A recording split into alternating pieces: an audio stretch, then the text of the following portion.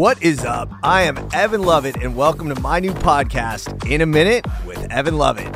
This is an Odyssey original brought to you by my company, In a Minute Media, coming to you live from my studio in the heart of my favorite city in the world, Los Angeles, California. Let's get into it.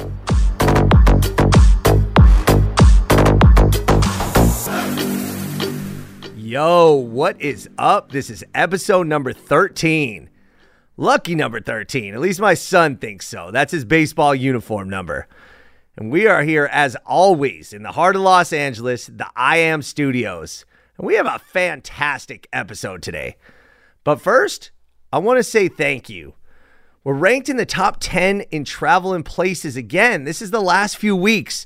And we even cracked the top 250 overall. So I am very thankful for everybody continuing to listen. Thank you very much. And if you haven't given us a rating yet, please take a second to do so. It's easy and it really does help. Reviews are even better. And your ideas, your DMs, your comments are really motivating. And just seeing this growth, well, that's because of you. So again, thank you very much. Appreciate everybody who listens. So here's what we're going to be talking about today. It's what I learned this week, which is going to dovetail into something that happened in LA. And you'll see. It's about a pandemic. No. Not COVID. Come on. But an 80-year epidemic, which has become a pandemic that we've just learned to live with in Los Angeles. And yeah, this week was the week that it came back. And the origin story on this one is exceptional. Then I'm going to jump right into, if you're going to do one thing in LA this week, do this. You want to talk about origin stories? This one is incredible. It's everything that LA is about. People, personalities, the American dream, food, underdog story. And I'm talking immensely delicious street food that has taken over the continent. And it started from a parking lot right here in Los Angeles. All right, y'all, let's get into it.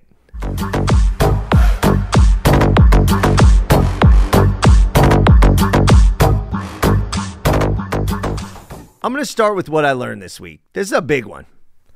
There's a lot to unpack here, so bear with me. Now, Los Angeles has had two formal pandemics. COVID from about 2020 to, let's say, 2022, which killed, according to the World Health Organization, 36,000 people in Los Angeles. And the Spanish flu, which was from 1918 to the early 1920s, which killed about 2,700 people in Los Angeles, roughly the same proportion. Those are bona fide, verified pandemics. But did you know that LA's actually in the midst of a sprawling 80-year pandemic? At least 80 years here in Los Angeles. Something that's affected the entire world. But get this, there is a specific start date to this pandemic in Los Angeles. That's July 26th, 1943. Let me tell you about this. So on that July date, July 26, 1943, we're in the midst of World War II, and Los Angeles was attacked. The Los Angeles Times reported that smoke and fumes descended on downtown, cutting visibility to 3 blocks out of nowhere. And this happened in the midst of a heat wave. You know these LA heat waves during the summer. This was initially labeled as a gas attack, and it was unbearable. Workers, residents, travelers, tourists they had stinging eyes, scraping throats, incessant coughs. And it also left people with the realization that something had gone terribly wrong in Los Angeles, the city prized for its sunny climate. Now, I told you there's a lot to unpack here, so follow me. First, people thought it was the Japanese. They thought it was a chemical warfare attack. And this is good reason. This is 2 years after Pearl Harbor. So the U.S. was in its second year of heavy fighting against the Japanese during World War II. But that was disproven quickly, within 24 hours. But those were the headlines, and that was the news at the time. But the following day, city officials called an emergency. And they pointed the finger at the Southern California Gas Company, specifically the Aliso Street plant, which manufactured something called butadiene. an ingredient in synthetic rubber. They thought that the fumes of this manufacturing process were causing this gas, which was thought of as a gas attack. So public pressure temporarily shuttered the plant, but these gas attacks persisted, and it showed that the plant wasn't the culprit. So now people were really concerned, and car accidents were happening. Visibility was down to a block. Mothers were wondering why their kids' eyes were watering and they were coughing. Police officers were loopy and were wearing gas masks. I have photos of this. I am posting a story to LA in a minute to show what this looked like. It is insane to kind of think about and see this in 1943. This was a circus-like atmosphere where this burgeoning metropolis, this up-and-coming juggernaut known as Los Angeles, its people and its politicians were speechless. When LA got this first slap in the face of this onslaught, of this gas, these noxious fumes, it took everybody by surprise. And what happened next hasn't stopped happening since.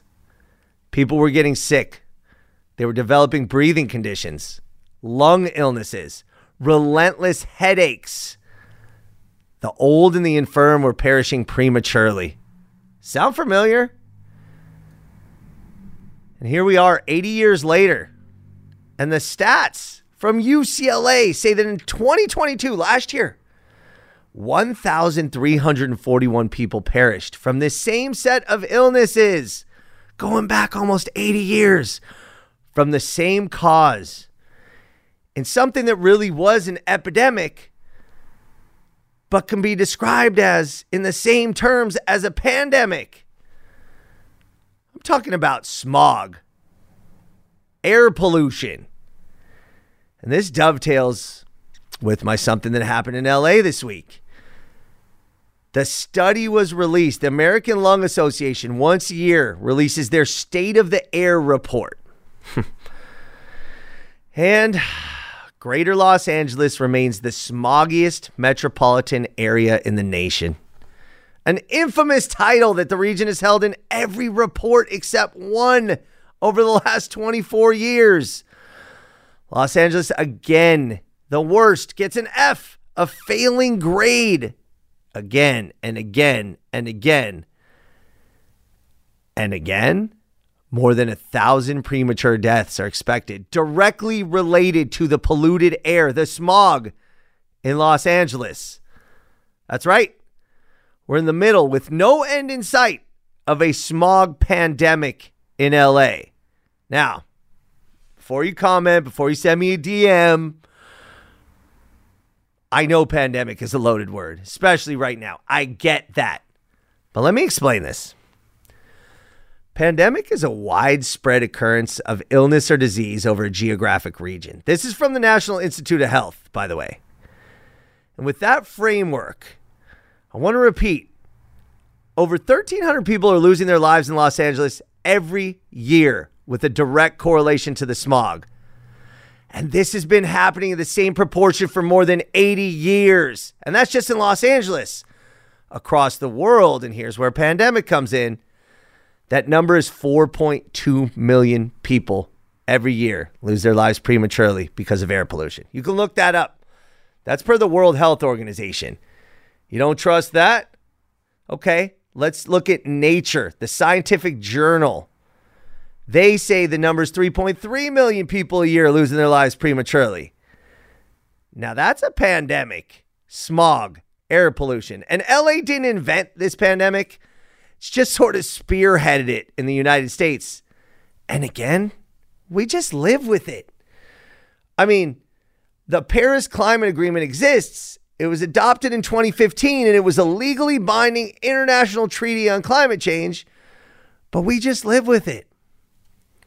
And now let me rewind back to where this all started, at least in Los Angeles terms. That fateful July day in 1943. This was July 26th.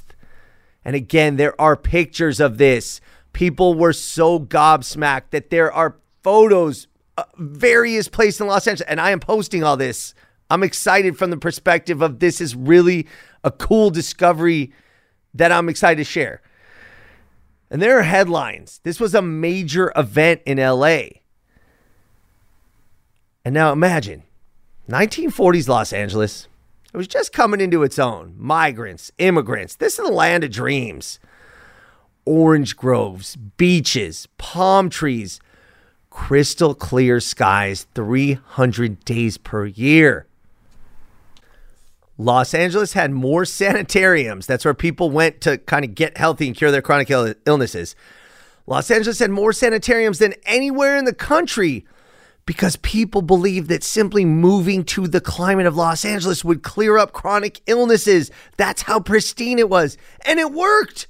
For tuberculosis, bronchitis, the air of Los Angeles was a cure-all. But not after July 26, 1943. And get this, for the first 9 years of this gas cloud hanging over the city, nobody could pinpoint the origin of this poison in the air. People were in an uproar. It was the state of the unknown. People were wearing gas masks to grocery stores. Gas masks. That sound familiar?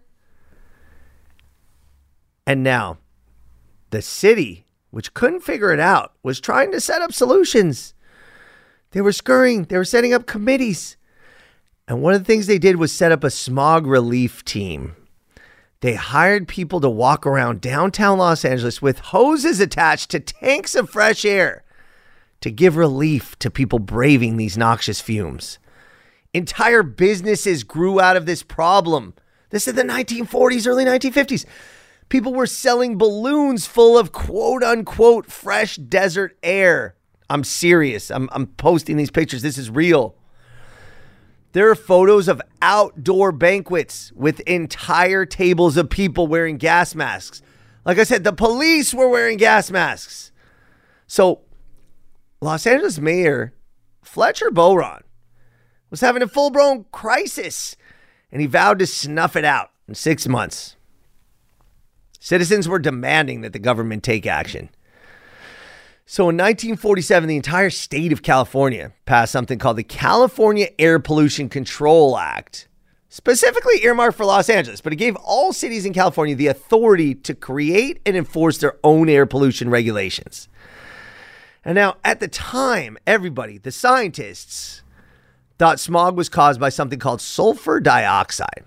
And that had plagued many cities. I mean, you've seen it, Black Lung in London, New York. This was a consequence of coal plants and also backyard incinerators. I'm going to get into that a little bit too. And this was a good theory because there were 200,000 of these trash burning incinerators in Los Angeles, and those got banned. But it didn't help.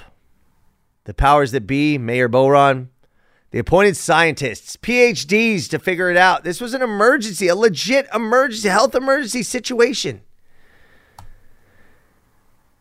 Enter to the scene Arnold Beckman and biochemist Ari Hagen-Smit. They teamed up to find out what this nasty smog really was. And now Hagen-Smit had the idea. He opened his window and just collected the polluted Los Angeles air. And he condensed this smelly, noxious air into a few drops of brown liquid. And they didn't find sulfur dioxide, which they thought was the only source of smog at the time. They found something called organic peroxides. And Hagen-Smit, thank you, Mr. Ari Hagen-Smit, for figuring this out. He dug deep, did his science, and he found out that these peroxides were from the incomplete combustion of gasoline. Where do we use gasoline? Yep.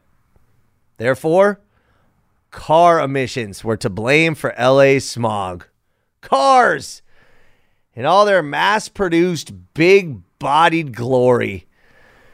The very thing that was defining Los Angeles with its new freeways in the 1940s and 50s and the do anything, go anywhere lifestyle. These cars were the ones spewing these noxious fumes and making a mess of LA's iconic air. Oh boy. That is a pickle for the people of Los Angeles. But there's also one other huge factor. I don't want to get in the weeds on this, but this is important. It's called the inversion layer. Los Angeles' geographic layout is very unique. Okay, the climate forms what's called an inversion layer. An inversion forms when the layer of air close to the surface, the ground air, is cooled at night by the ground or by cold ocean water. Now, you live in LA. I live in the valley, so I know it's cold. 6 a.m., no matter what time of year, it's cold. And by the ocean, by the coast, it's cold. But the layer above it is warmer. And with all our beautiful mountain ranges, San Gabriel, Santa Monica, all this stuff, the layer of air above all this is warmer, and it acts like a lid. And because of those mountains, it traps the cooler air. And this inversion layer traps pollutants or even smoke from all of our wildfires. But along with the cool air, it traps the pollution and creates smog, and it just sits there. So cars plus the inversion layer provided the perfect cocktail for this smog and have caused really an epidemic that's a worldwide pandemic that's lasted 80 years here in Los Angeles. And 7 of the 10 smoggiest counties in the U.S. are in California, but Los Angeles is far and away number 1. So it was once a frightful state of the unknown that caused panic is now something that we just live with in Los Angeles every day. Sound familiar? All right, now, if you're going to do one thing in LA this week, whether or not the smog is enveloping the city, do this. Go to Dave's Hot Chicken. I'm wearing their t-shirt right now because I love this place. And I know hot chicken's all the rage, and it was invented elsewhere. I want to say Nashville. But man, this place, to me, is like the modern Kogi. They took a food, made it so Los Angeles, and created a phenomenon. Let me explain. Dave's Hot Chicken was created by 4 best friends. From LA, of course. Dave Kapushian, Armand Oganessian, and Tommy and Gary Rubenian. Now, Dave's Hot Chicken, was a classically trained chef. He worked in Thomas Keller's French Laundry, at one point known as the greatest restaurant in the world. And he set out to create the perfect hot chicken by searching, tasting, seasoning, frying. And he thought he hit the recipe on the nail on the head. So the 4 friends scrounged up $900. $900. This is in 2017. To put a tiny stand in an East Hollywood parking lot. And the menu was simple because the chicken was the star. This was sourced and prepared to be the juiciest, most tender chicken imaginable. And look, I don't know how many you cook. I like to fashion myself something of a cook. Chicken is hit and miss these days, and you know what I mean if you're cooking. There's a lot of this weird rubbery stuff that's out there, and I don't know if it's because they put too many antibiotics, too many steroids, but man, at Dave's, you get these clean, nice little chicken breasts, right? And each piece is made with Dave's signature mix of spices. And the heat, you can do no spice or go crazy and do the Reaper, right? I don't go that crazy. I will go that crazy on occasion, but I don't generally go that crazy. But they launched in 2017 from this parking lot. It was a pop-up. I mean, what is more LA than that? So cool. I love it. I love it, right? And I remember this. And Instagram buzz happened. These guys are dope in social media. Go follow them, Dave's Hot Chicken. I mean, if you don't know them, you probably know them, so I ain't even going to say it. But the Instagram buzz was big, and it was real, and the lines began to grow. So 2 nights after they launched, Eater LA showed up. And they wanted to see what the fuss was all about. So the next morning's headline, and Eater LA, and you can look this up, said East Hollywood's late night chicken stand might blow your mind. Now this is Farley Elliott. He's the big dog of Eater LA. And this is when food mania was taking over this city. Los Angeles was really just coming to its own, at least from the perspective of the outside world as a culinary city. And Eater LA was one of the biggest voices.